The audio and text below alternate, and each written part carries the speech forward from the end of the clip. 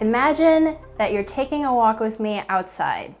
It's a beautiful sunny day, and we're climbing up a small hill, and we've reached the peak. Take a deep breath in, maybe catch your breath a little bit, and look around. What do you see? There's a beautiful view, and there's lots of greenery around you.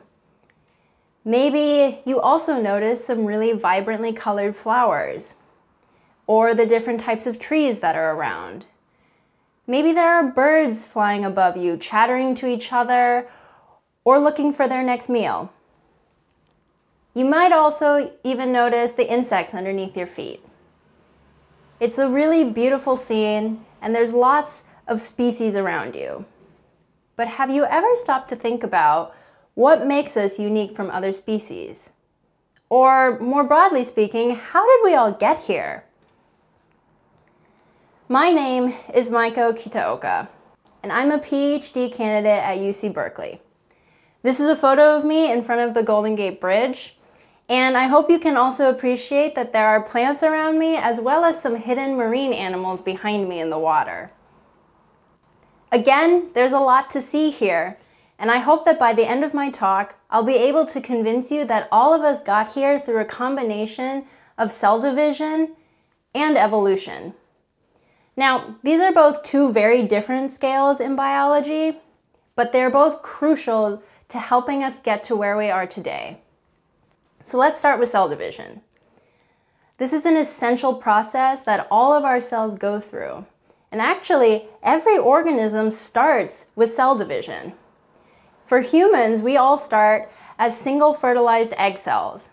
But actually, the human body is made up of trillions of cells. So in order to create that sheer number, we have to go through many, many cell divisions in the first few hours of life. And in this video, you're looking at a single fertilized frog egg that goes through many, many rapid and successive divisions in the very first hours of life.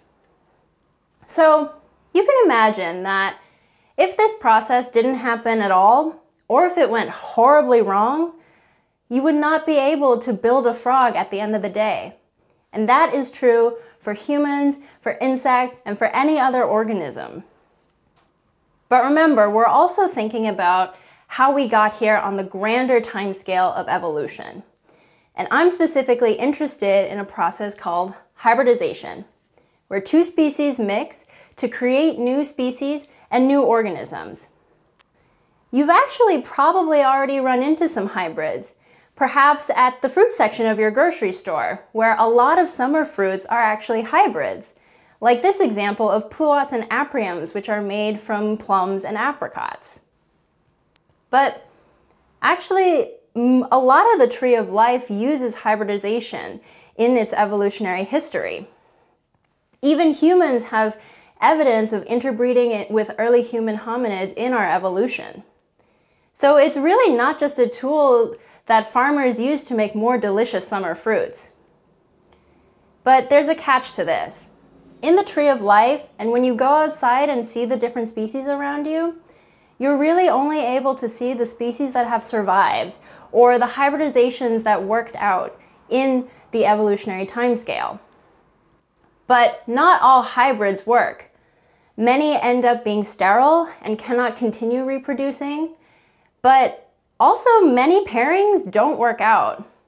Now, this is probably intuitive to you if you think about the example of the princess and the frog, where in the absence of magic, it makes sense that this princess and this frog are probably not going to make a hybrid that works out. But this is where my research comes in. I use closely related frog species to ask the question of what failures arise in cell division due to hybridization. Now, to answer this question, I first need to introduce you to my cast of froggy characters. I use 3 different species of African clawed frogs from the genus Xenopus. And here I'm showing Xenopus laevis, the big frog on the left. In the middle, we have the smaller frog, Xenopus tropicalis. And on the right, we have Xenopus borealis, a medium-sized frog. These frogs are really easy to keep and maintain in the lab, but importantly for my work, were able to isolate their eggs and sperm in order to figure out which hybrids work and which ones don't by mixing and matching them. As you can see in this matrix, if we do these types of experiments, we're actually able to create many different hybrids from these 3 species. But there are 2 that don't work out, and these are the ones that I'm interested in. These are hybrids that are created when you take the Xenopus tropicalis egg and fertilize it with either the Xenopus laevis or Xenopus borealis sperm. And throughout my talk, I'll be referring to these as hybrid 1 and hybrid 2. So let's see what happens when you make these hybrids in the lab. I'm going to show you a video where we have the Xenopus tropicalis embryo on the left and the 2 hybrids next to it. As the video starts, you'll notice that these hybrids are able to go through cell division seemingly very normally. But then they run into a problem, and they die in these really dramatic and pretty horrible ways. Clearly, these are not going to make frogs at the end of the day. We've shown that these dramatic deaths are due specifically to the loss of paternal DNA. In these 3 images, I've stained embryos with a DNA dye so that you can see the DNA. In the left, we have the Xenopus tropicalis embryo, where the 2 populations of DNA are clearly and cleanly getting separated into 2 distinct cells. But in the hybrids, there are bits and pieces of DNA that are lost in the center of that dividing plane or tossed around the cell pretty haphazardly. So when I first saw this data, I got really interested in figuring out what happens to the paternal DNA during this process of cell division in these hybrids. It's worth noting that DNA goes through a lot of changes in cell division. I'm showing you a movie here where the DNA is labeled in yellow, and it's going through many changes and actually also has to coordinate with microtubules. These are cables in the cell that will eventually attach to the DNA and physically pull them apart at division. So DNA has to go through 2 really big changes during this whole cycle. The first of which is replication, where the entire genetic material is completely and accurately duplicated, so that eventually when you get to segregation, these DNA pools can be pulled apart as cleanly and accurately as possible. So if we stop a little bit and look at this in more detail, you realize that the DNA changes shape a lot in this process. In particular, during the segregation process, they have to become what are called chromosomes. Here in this image, normally you can see DNA as one big circular lump in a cell. But after going through replication, they start to condense and become these X-shaped rod structures. These are the chromosomes. And these are the structures that then attach to those microtubule cables and get pulled apart during segregation. Importantly, this cycle happens over and over and over again. So after the cell has divided, the DNA comes back together into one circular lump and repeats the process all over again. Now, in an embryo, in the very first hours of life, DNA has to go through this process over and over and over again, very rapidly and in an error-free manner. So it's a big challenge for the embryo and for the DNA. I was really interested to see if evolution had co-opted any of these processes to create mismatches between different species so that potentially maternal and paternal species now are no longer compatible with each other. And in particular, I was really interested in a special region of every chromosome called the centromere. This region is unique because it is the place that builds the machinery so that microtubules can attach to the chromosome and eventually pull them into the dividing cells. And paradoxically, this is one of the most rapidly evolving regions of the genome, despite the fact that it is so essential for this process of cell division. So I hypothesized that perhaps in a hybrid, we're running into a situation where the maternal chromosome and the maternal centromere is well matched with the surrounding maternal centromeric proteins, which then means that we can maintain the centromere properly and allow it to attach to those microtubule cables. But perhaps on a paternal chromosome, there's been enough evolutionary time that the centromere is now very different. And that means that the proteins from the maternal environment are no longer compatible to maintain that paternal centromere. Now, in order to answer this question, I needed a system that would help me parse out the individual contributions from the paternal DNA as well as the maternal environment that these chromosomes are in. And actually, a lot of hybrids make that really complicated because we also have to deal with the maternal half of the hybrid genome. But this is where my Xenopus frogs are the perfect system to answer this question, because we can make what's called Xenopus frog egg extract, where we can collect the thousands and thousands of eggs that female frogs lay, spin them very, very quickly to separate out the cellular layers, and then isolate just the cytoplasm from these eggs. This is essentially a cellular soup. It has all of the proteins and other biomolecules necessary to maintain cellular activity. And importantly, it's just from the maternal species without any other DNA or membranes or other contaminating components. And so using this system, I'm able to add in different species' paternal DNA to see what happens when they enter maternal cytoplasm. And because this cellular soup is still really active, we can look at DNA replication as well as mitotic chromosomes to see what's happening in a much more simplified and controllable environment that mimics the embryo in vitro. So I was really excited to use this system and look for the centromere or any other markers on mitotic chromosomes. And here I'm showing you a single Xenopus tropicalis chromosome that has a very normal centromere. And you can see on this chromosome that there is one particular spot labeled with this green centromeric protein.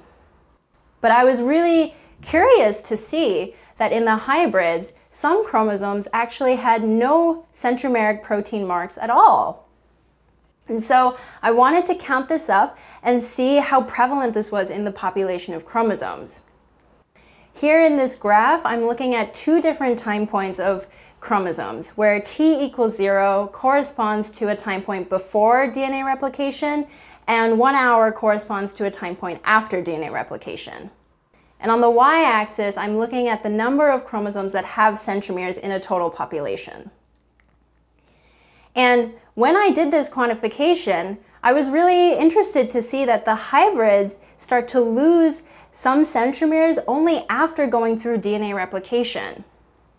So this gave me a really interesting phenotype to study, and I was really interested in trying to figure out how I could rescue these centromeres in the hybrids.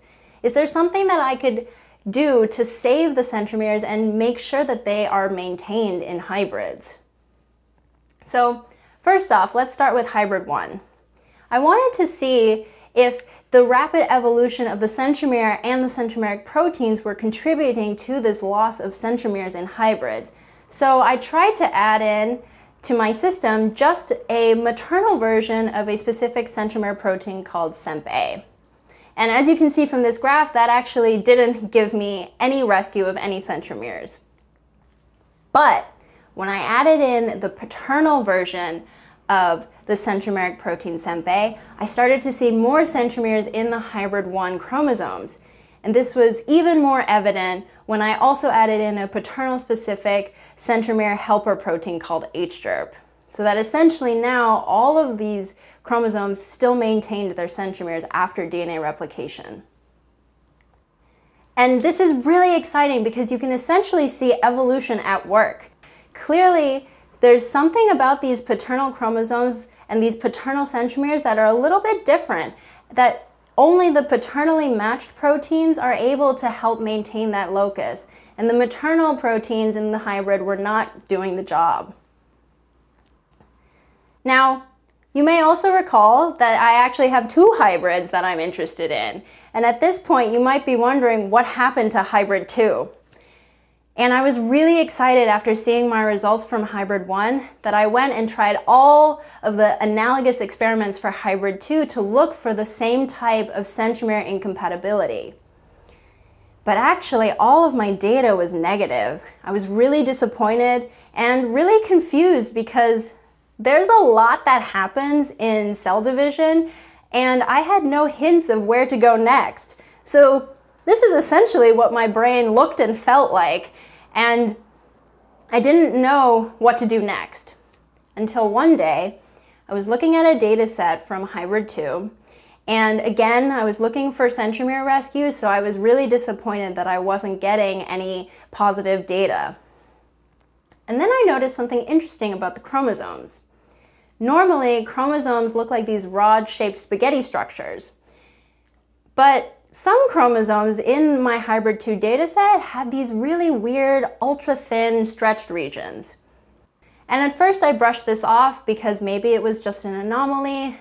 Perhaps I did something that day to change the prep a little bit. But then I started noticing them more and more and more in this dataset.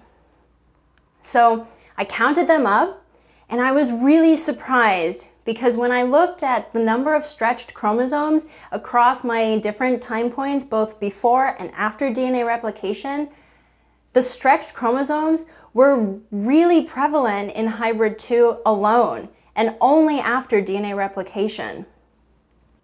This was really exciting for a number of reasons. It was one of the first hints I had of something going horribly wrong in the hybrid, but also other people have seen these types of chromosome shapes and morphologies before. They're found in other organisms, and it's also seen when chromosomes have specific points in their DNA that are more fragile and thus more prone to instability. This actually changed my whole paradigm about how I thought about this part of my project.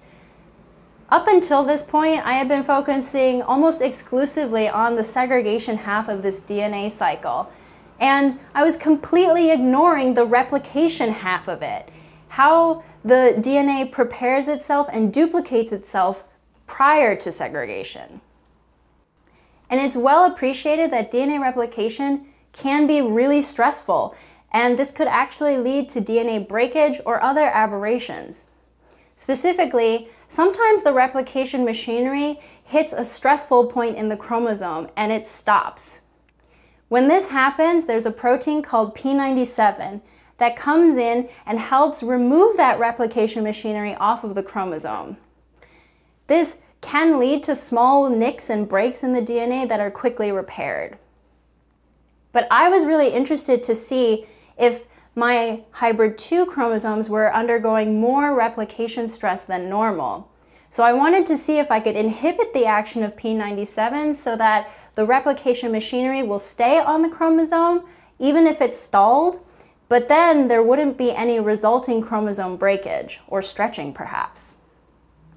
And when I did this experiment, I was so excited because when I treated this hybrid 2 with this drug, I was able to rescue and maintain many, many more centromeres and reduce the number of stretched chromosomes that I saw in hybrid 2.